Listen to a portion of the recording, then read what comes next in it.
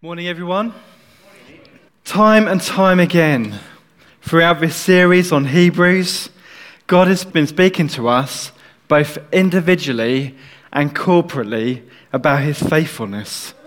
Even this morning, words have been coming through our time of worship, words like stand firm, hold fast. As Naomi prayed, fix your eyes, been coming through repeatedly. Church, these are words that we simply cannot ignore. And I believe that this series in Hebrews has come at a significant time for us, both in our own personal lives and for us as a nation, when things appear shaken or things appear divided. We've heard already so far this series that the book of Hebrews was written about 2 years before the fall of Jerusalem in approximately AD 70. It was written to Jewish Christians. So these are Jews who have now accepted Jesus as their Lord and as their Messiah. And they were facing an uncertain future. Believers who were going through a great persecution, not just from the government, but also from their family and friends. People who did not accept Jesus as their Messiah. Even at that time, the world was shaking around them, and so was their faith. Many had started to drift away from the gospel and return back to their old, dead religion through fear of persecution, but also through the trials and temptations of life.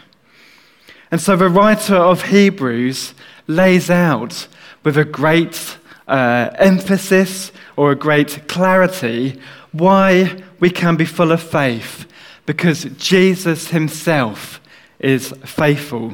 We can know a true and certain hope, even in the most testing of times. Why? Because Jesus also went through the most testing of times. We follow him, Jesus, the true and better prophet, the true and greater high priest, the true and better king. Jesus remains the same yesterday, today, and forever. And so we pick up the story in chapter 5, verse 11 onwards. So if you have your Bibles with you, now would be a great time to turn to it, where the writer delivers another warning. And this time, it's a warning against spiritual immaturity and a warning against apathy, being apathetic in the Word of God. Church, there is a call to spiritual growth, that God's promises bring hope. So what is the solution to this apathy? What's the solution to this immaturity? Well, it's continuing to step out in faith, holding on to the promises of God as the anchor for our soul. So let's read together Hebrews 5, verse 11 onwards. There's much more that we'd like to say about this, but it's difficult to explain, especially since you're so spiritually dull and don't seem to listen. You've been believers so long now that you ought to be teaching others. Instead, you need someone to teach you again the basic things about God's word. You are like babies who need milk and cannot eat solid food. For someone who lives on milk is still an infant and doesn't know how to do what is right. Solid food is for those who are mature, who through training have the skill to recognize the difference between right and wrong. So let us stop going over the basic teachings about Christ again and again. Let us go on instead and become mature in our understanding. Surely we don't need to start again with the fundamental importance of repenting from evil deeds, placing our faith in God. You don't need further instruction about baptisms and the laying on of hands, the resurrection of the dead, and eternal judgment. And so, God willing, we will move forward to further understanding. So Christians, to put that kind of passage simply, Christians who read the word and obey Jesus grow spiritually. As a parent to 2 children, one is 7, one's 4, if I caught one of them drinking milk from a baby bottle, I'd be concerned. I think we'd all be concerned. I think someone would probably call me up on it. What are you doing? Your children shouldn't be drinking milk from a baby's bottle anymore. And yet, many of the Jewish believers back then were still spiritual babies, drinking spiritual milk, when really they should have grown up in maturity. They should have moved on to solid food. And so the writer here is calling them out, kind of saying, look, I want to talk to you more about this. I want to talk to you more about the goodness that God has. But the problem is, it's like you're drinking milk. It's like you can't cope with anything more. So what does the writer class as milk? Well, Hebrews 6 verse 1 talks about the basic teachings of Christ. His miracles, repenting from evil deeds, placing your faith in God, baptisms, the laying on of hands. Basically, Jesus' ministry here on earth. Now, all of this is important. And so the writer isn't devaluing what Jesus did on earth. Because when we first come to believe in Jesus, all of that is important. All of that's important for building up our faith. But even non-Christians know the Bible stories. His birth, the feeding of the 5,000, walking on water, turning water into wine, the cross, the resurrection. That's all head knowledge. That's what Jesus did. But no, the writer's heart here is calling out for more, calling for these Jewish believers, these Jewish Christians, to call out for more, to understand not just what Jesus did, but who Jesus was, his identity, and our identity in him. And so the emphasis is not on what Jesus did, but what Jesus is doing now in heaven by his Spirit and through us. And so the first point that I want to make is that faith that motivates, or faith that endures, or faith that perseveres, calls for spiritual growth. It's moving on from the milk to the solid food, to the meat. So can I just encourage you this morning to read your Bible more? I'm not saying that you don't read your Bible. Read it more. If you only read it once a week, start developing those habits. Start getting into God's Word. Because it's important that as believers, we submit ourselves to the spiritual disciplines that God has and that God provides so that we can grow up and mature in Christ. For if we don't, we are in danger of drifting away. So if I move on to verses 4 to 6, for it is impossible to bring back to repentance those who were once enlightened, those who have experienced the good things of heaven and shared in the Holy Spirit, tasted the good news, the goodness of the Word of God and the power of the age to come, and who then turn away from God. It is impossible to bring such people back to repentance By rejecting the Son of God, they themselves are nailing him to the cross once again and holding him to public shame. It's quite a hard passage to digest, really, isn't it? I mean, the language in verse 4 to 5 describes someone who has once experienced the saving grace of God. While the language in verse 6 moves on, it takes it one step further and talks about someone completely disowning Jesus, completely denying their faith. It's like a deliberate and decisive rejection of Jesus. You know, they've not just fallen into sin, but they've turned their back on him. It's like they've kind of denounced Jesus. And so the writer says they've become like those who have crucified him. Now, spiritual immaturity and apathy is not something new. We might be feeling that way today. Whether it's in our worship, we might have looked around and see people, giving it all for God, raising their hands in the air, praying, and thinking, man, this person has clearly got their life on track. But we've seen this throughout the entirety of the Bible. From the beginning, Adam and Eve eating the fruit from the tree of life. God gave them one instruction, one command: do not eat the fruit. And they were apathetic to his instruction.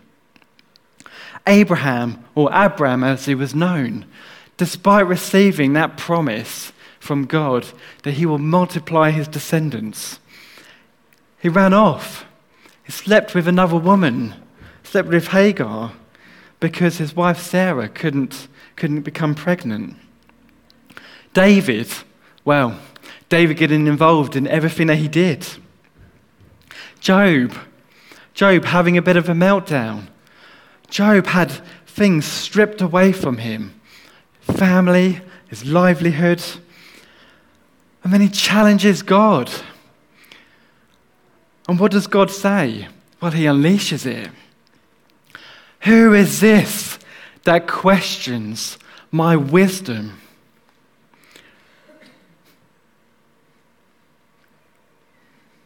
Jonah, thinking that he can outrun God, runs away. And we know that he ran away, he went on a ship, he sailed, the storm hit, he got thrown over into the sea, then got swallowed up by a whale.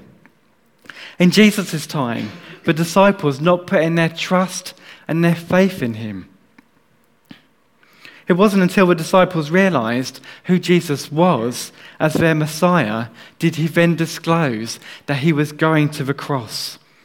Something that would have a life-changing impact on not just them, but everyone who lived and everyone who died after them, including us today. So at the time that Hebrews was written, persecution was happening to both Jews and to Gentiles. So why is Hebrews written specifically to Jewish believers? Why is there this appeal, this warning against spiritual immaturity and apathy? Well, because at that time, Jewish believers, Jewish Christians had a way of escaping this persecution that was not open to Gentiles. And that was to go back to the synagogue. Because at the time, if we look at the history, Christianity was illegal, but Judaism wasn't. Judaism was legal. And so churches met underground, they met in hiding, upper rooms, they met in secret, where synagogues were seen in public. So Jewish believers had that option to escape persecution. They could walk in and proclaim their faith in God, and everything would be all right, except for one thing. And that's this: that they would have to publicly deny Jesus as their Messiah. That'd be in front of their family, in front of their friends, in front of their children. Imagine bringing your children along to a synagogue, knowing that you've brought them up to have faith in Jesus, and then having to be in that place where you have to escape persecution and deny Jesus in front of your children, in front of your family, in front of your friends.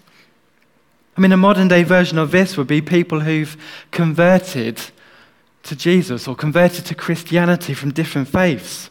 Perhaps Muslims or Sikhs to Jesus, and their respective families trying to claim them back. Communities they left behind to follow Jesus, now chasing them, trying to convince them to return. Give up this Jesus person. I see this at work too. So working in a prison, one thing that prisoners have in common is they're all prisoners. They've all been in trouble with the police. They've all committed crime. And they've all been banged up beyond a door. And sadly, for some of them, when they get out, when they get released, when they finally get that freedom, they return to their respective communities. People who are also involved in criminal activity. And so they return back to prison. Or if they have nothing outside for them, I see people who've come in by themselves, connect with other prisoners. Perhaps they have the same criminal activity in common, the same offense. And so when they get released, they meet up outside with those people that they've built friendships or built relationships with. And I see them come back as co-Ds or co-defendants. It's like, hang on a minute, you were released. You had freedom. Why would you come back? It's like someone who was once a Muslim but now a Christian returning to a mosque and saying, no, I choose Allah over Jesus.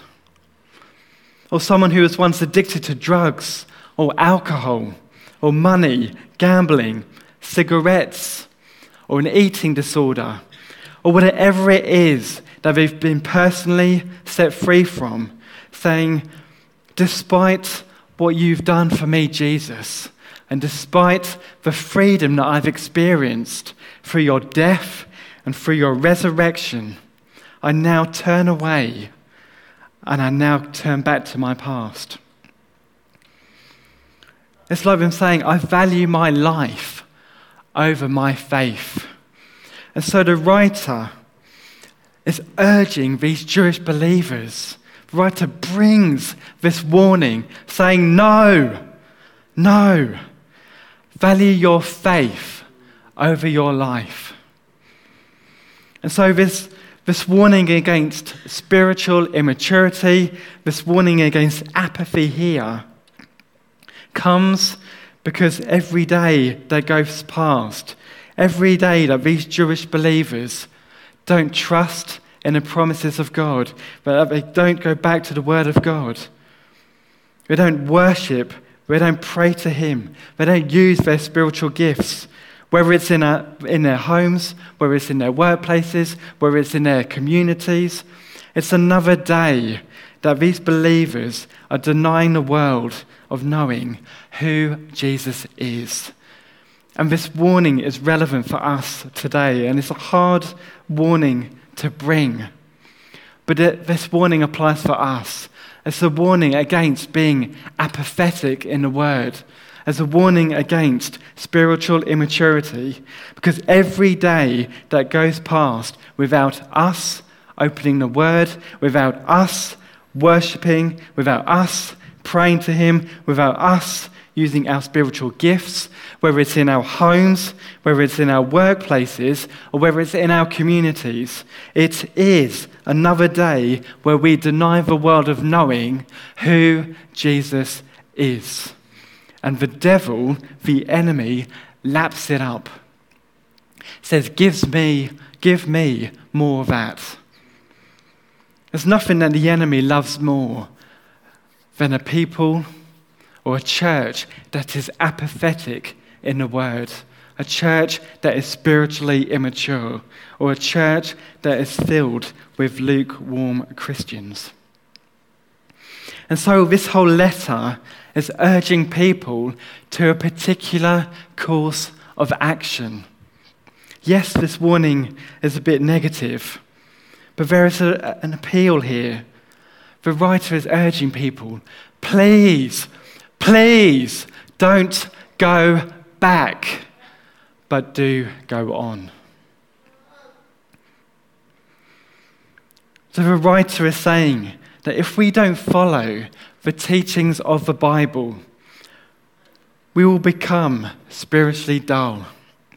We will sway away from Jesus. We will drift away. If we don't read the Bible often enough, we'll become spiritually dull. There's no easy way of putting it. But the same is with our own physical bodies too. If we don't eat, if we don't feed our bodies, we'll be hungry, won't we? We'll be constantly in hunger. And in our hunger, we often turn to food that is not right for us, that's not healthy, junk food. Now, I love a bit of junk food.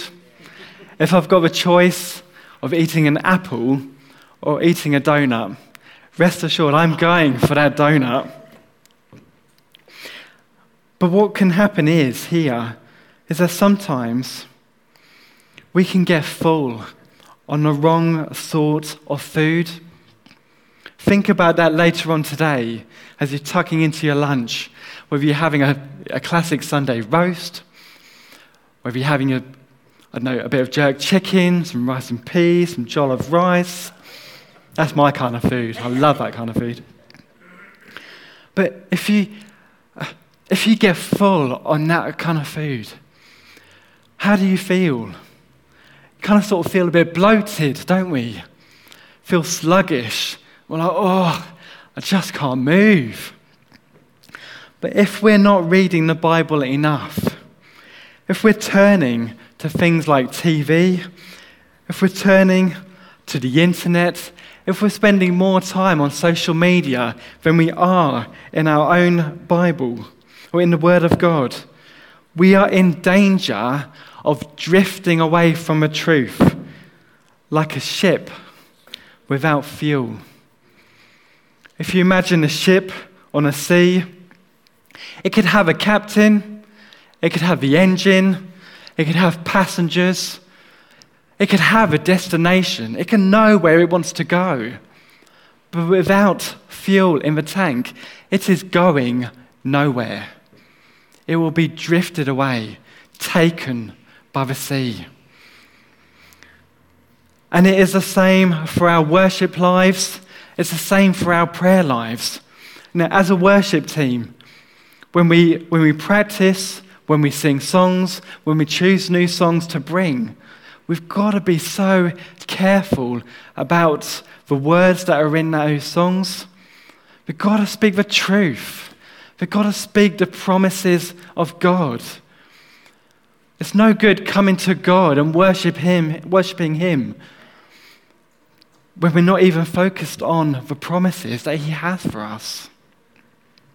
And so if our worship or our prayer lives are not influenced by the truth of God's word, then they too become spiritually dull. And then we can become indifferent to God. And when we become indifferent to God, we can consider giving up.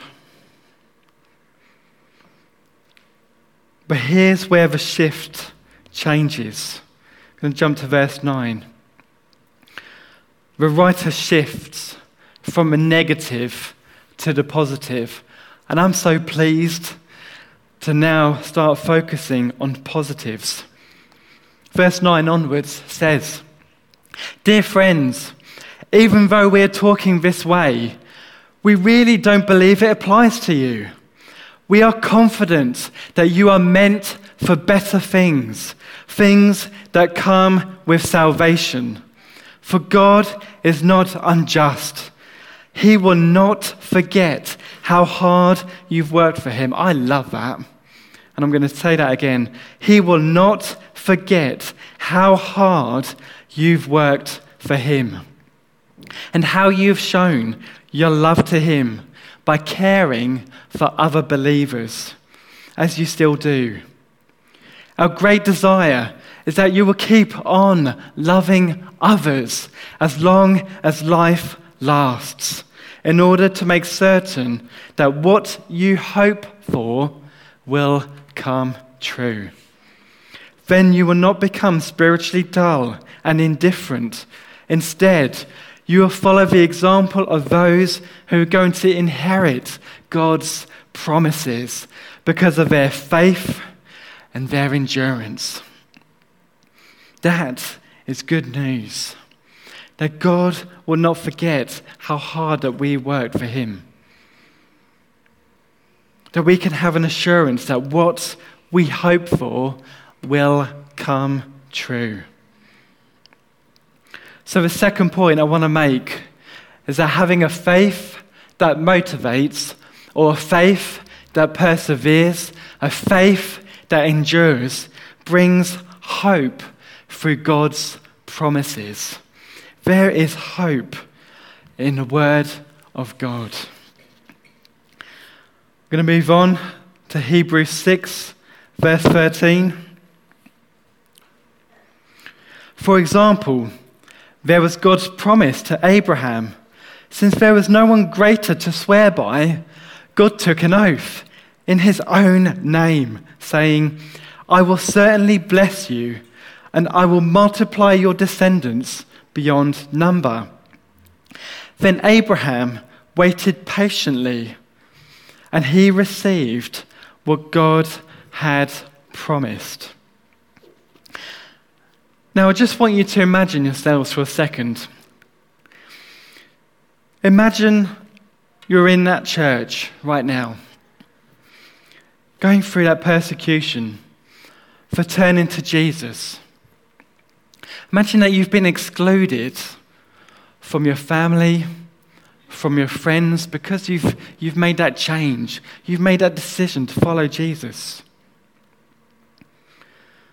And then the promises of Jesus at that time just appear to disappear. They're diminished.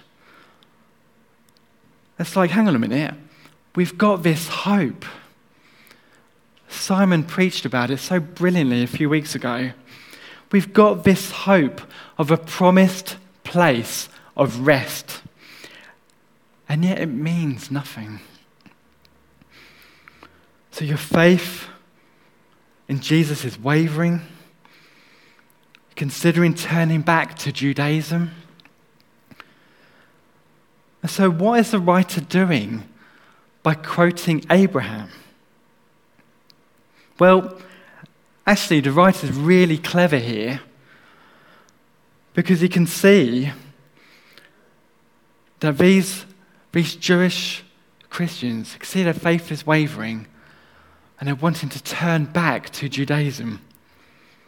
So the writer says, well, if you're turning back to Abraham, let me tell you about Abraham. And the believers may have thought, what can you possibly tell us about Abraham that we don't already know? And it's this, is that Abraham waited for the promises of God patiently. Now, if we know the story of Abraham, we know they didn't do a very good job of waiting patiently. It's a bit of a bizarre thing to write. We know when he was named as Abram, he lied. He gave up his wife, Sarah, or Sarai, she was known, to save up his own life. His wife couldn't have children, so he slept with someone else to have a child, despite God's promise for him. He had to trust God through his circumstances. He himself was spiritually immature. He was apathetic to God's promise. And so Abraham had to go on a journey. He had to go on a journey from spiritually immature and from being apathetic to now spiritually mature and believing in the promises that God has for him. He went on a journey to go from Abraham to Abraham. And the same is for us too. We have to go on a journey. We're all on that journey in trusting that God's got it. We make a few mistakes along the way, but we persevere in order to become the person that God intended us to be. And church, that is a continual journey. Hebrews 6, verse 16 onwards. Now when people take an oath, they call to someone greater than themselves to hold it, and without any question, that oath is binding. God also bound himself with an oath, so that those who received the promise could be perfectly sure that he would never change his mind. So God has given both his promise and his oath. These two things are unchangeable because it is impossible for God to lie. Therefore, we who have fled to him for refuge can have great confidence as we hold to the hope that lies before us.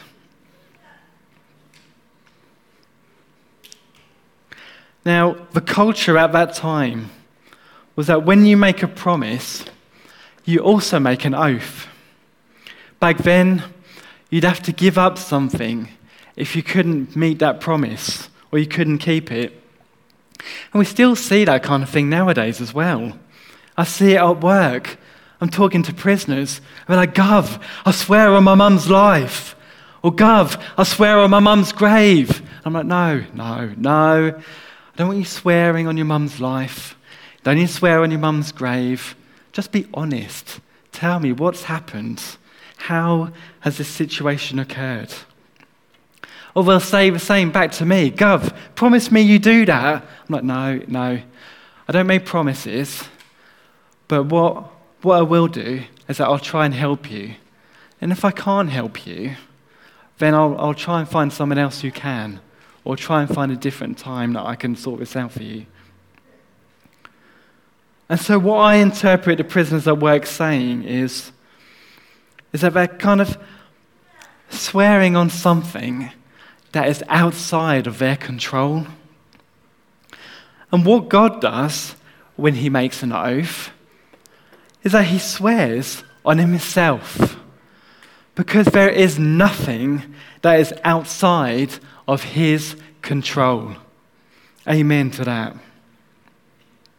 So this hope that we have of promised rest, this hope that we have in our salvation, church, it is deeply promised.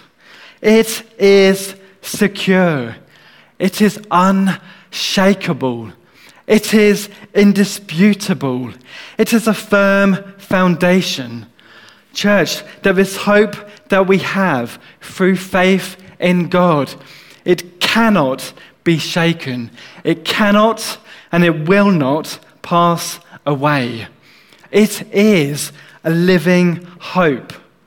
And why is it a living hope? Because God has sworn an oath on himself. If he goes against that oath, he's not God. And everything that has come before us, the entirety of creation, the entirety of the universe. You look around, your family, your friends, the houses you live in, the cars that you drive, the jobs that you have, the kings and queens that have sat on thrones before us, the different wars, the different battles, the universe itself, the Earth, Mars, Jupiter, Venus, the planets, the Milky Way, the Sun, that planet that they have apparently discovered this week or last week, millions and millions of miles away, all of that will disappear. Church, if there is disunity in the Trinity, rest assured, nothing will survive. Nothing. Which is why that with each day that passes, church, no matter what your situation is, whether you're having a great time, the things couldn't be better for you. Your faith is on track. You've got a great job. You've got a great house. You've got wonderful kids. Or they've just got into their school that you've been hoping for them to get into. Or with each day that passes, whether things are absolutely horrendous and you're going through unspeakable situations, incomprehensible situations, church, we can have confidence, we can have hope, we can have faith, we can thank God, we can give him the glory, we can give him the honor, we can give him the praise, because he is in control and we are not. Let me tell you a story. This week, I've had a horrendous week this week. Time that I kind of put aside to be able to write this preach, to prepare for this morning, it's just disappeared. It's just gone. Getting up early to get into work, or leaving work, finishing late because of incidents, times where I've been running the prison, managing it, and through different situations and circumstances, we've had prisoners who've barricaded themselves in their cells, then they've set themselves on fire, we've dragged them out, they're not breathing, they're unconscious. By a miracle of God, they're still alive. Situations where prisoners have taken other prisoners hostage in their own cells. We've had to send prisoners out to hospital because of substance misuse, through illness, drugs, fights, violence. It has been horrendous. I only finished this preach yesterday. And there have been times this week that I've kind of questioned God. I started my day, yes, God, please be a part of my day. Come and order my day. I just really pray that I have a really great day at work. And then when all of that happens, I'm like, God, what are you doing? Have I offended you? Have I annoyed you in any way? You promise that you have great plans for me. Jeremiah 29, verse 11, "For I know the plans that I have for you, says the Lord. They are plans for goodness and not wickedness. They are plans to give you a future and a hope." And this week I've gone, where is my hope? And the truth is that my hope has never gone. That my hope is found in the promises of God. That despite my circumstances, despite having a week from weeks, God is God. He's unchanging. He's in control.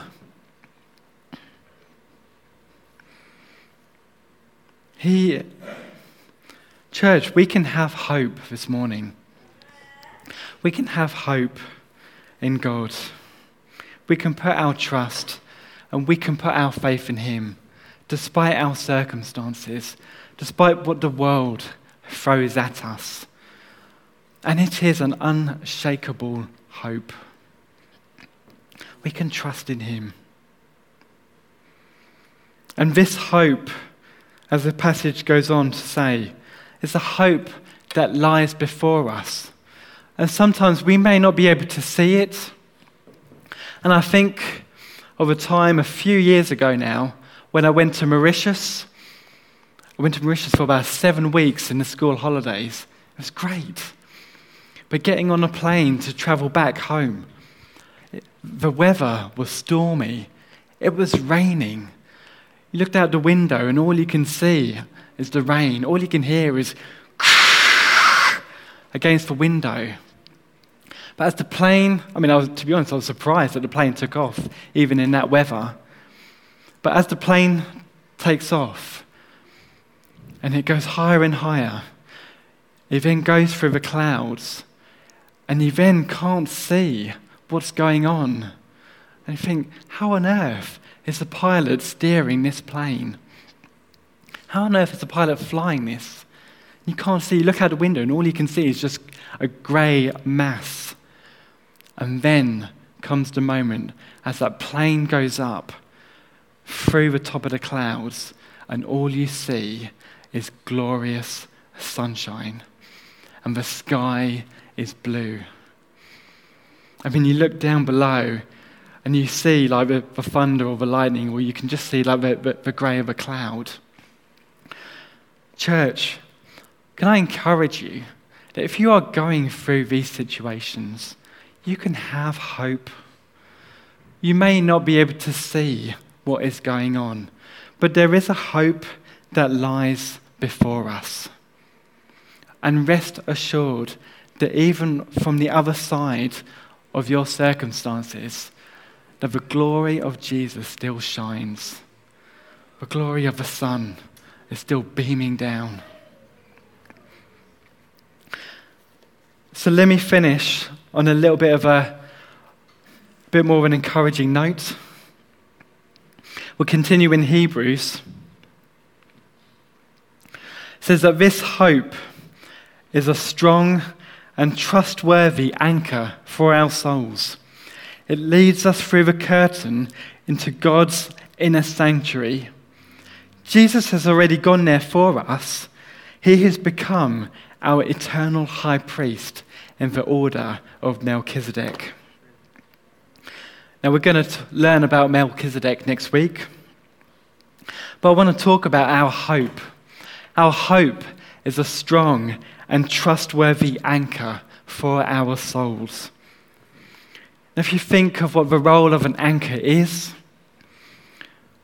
it's the things that people in the boat turn to when the weather gets stormy, when the waves start crashing up and down, when you're losing control of the ship.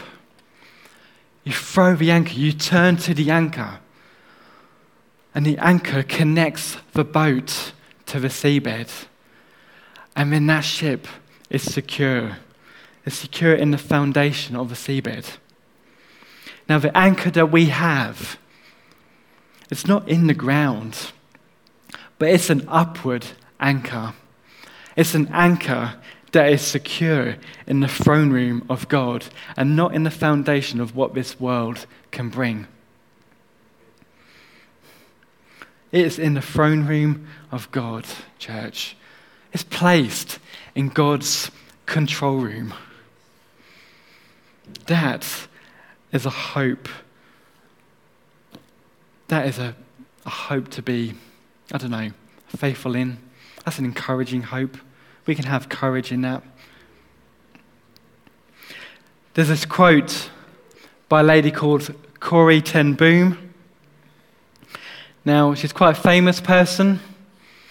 This is a person who helped during the Second World War, during a time where Jews were being persecuted by the Nazis. She helped smuggle the Jews. She helped hide them to keep them safe, keep them away from persecution. She says this: to realize the worth of the anchor, we need to feel the stress of the storm. To realize the worth of the anchor, we need to feel the stress of the storm. Church, Following Jesus is hard. No one says it's easy. Constantly going against what the world says. But I want to really encourage you here. Turn to God's promises. Turn to the Bible. Read it. Read it and read it and read it. And when you think you can't get any more of it, read it again. Because it is good. It brings light to our circumstances. It speaks truth into our different situations. There are times where we're under pressure, whether that's a pressure that we put on ourselves, perhaps kind of a self-imposed kind of pressure. But sometimes there's a pressure that comes from God. We go through different challenging situations because He's steering us through it. He's drawing us to Himself.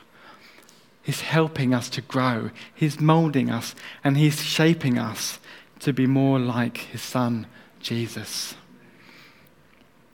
I want to leave you guys with some questions. I kind of call these digging deeper questions. But these are questions to ponder on, questions to think about, perhaps with your friends, family, in your life groups. Questions like, what are you feeding yourself on? Is it the truth of God's word? Is it God's promises? Or is it the stuff around you? Are you satisfied with your current spiritual level? That's quite a tricky question to answer. What difference will you make to your Bible reading habits? What do you do to combat spiritual sluggishness? Perhaps today you've arrived, you've come to worship God and you're just feeling a little bit heavy, feeling a bit burdened, feeling a bit sluggish. We've got full on the things around us, our circumstances, our situations. We've allowed them to come and take control. And it's an easy thing to do. There's no shame in admitting that at all. So how can we motivate others? Because it's not just about ourselves, it's about helping each other. We're a family together. We're united together. Is it possible for us to lose our salvation? Oh, that's a tricky one. I've kind of touched upon it this morning. But yeah, take that question away. Discuss that in your life groups. Holiness is as necessary as forgiveness. Discuss. Again, really tricky question to answer. How can a holy God send anyone to hell? Again, really, really, really digging deep here. I've kind of touched upon it, but again, it's something that you can take away with you. Why is love important? Again, love should be the foundation of everything that we do. What do you turn to when the storm hits? Notice I haven't written who do you turn to. I've written what do you turn to. Because again, there's no shame. I myself know sometimes when the storm hits, I don't often turn to God straight away.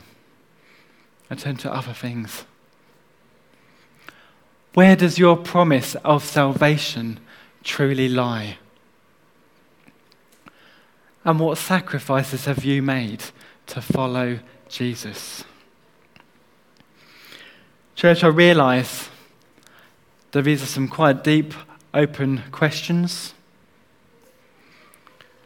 But I want to finish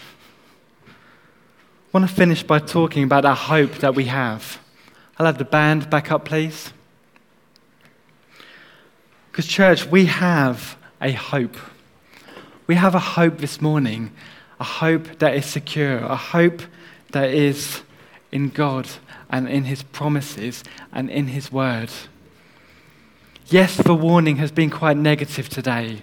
There's a warning about being apathetic. But the heart of the writer here is, please don't go back, but do go on. And I want to urge you this morning, church, I've said this many times before. You can come as you are, but don't leave as you are. You can leave feeling changed. You can leave being transformed. So as we worship, if you'd like to stand, I'm going to pray for us. Father God, I thank you that we have a hope that is found in you. Lord, that we have a strong and trustworthy anchor for our souls. Lord, I thank you that we have a hope of a promised rest, that we have hope of our salvation. And I thank you, Lord, that it is secure. Jesus, I thank you that our hope is unshakable, that our hope is indisputable. Thank you that our hope is a living hope. Thank you, God, that you are in control.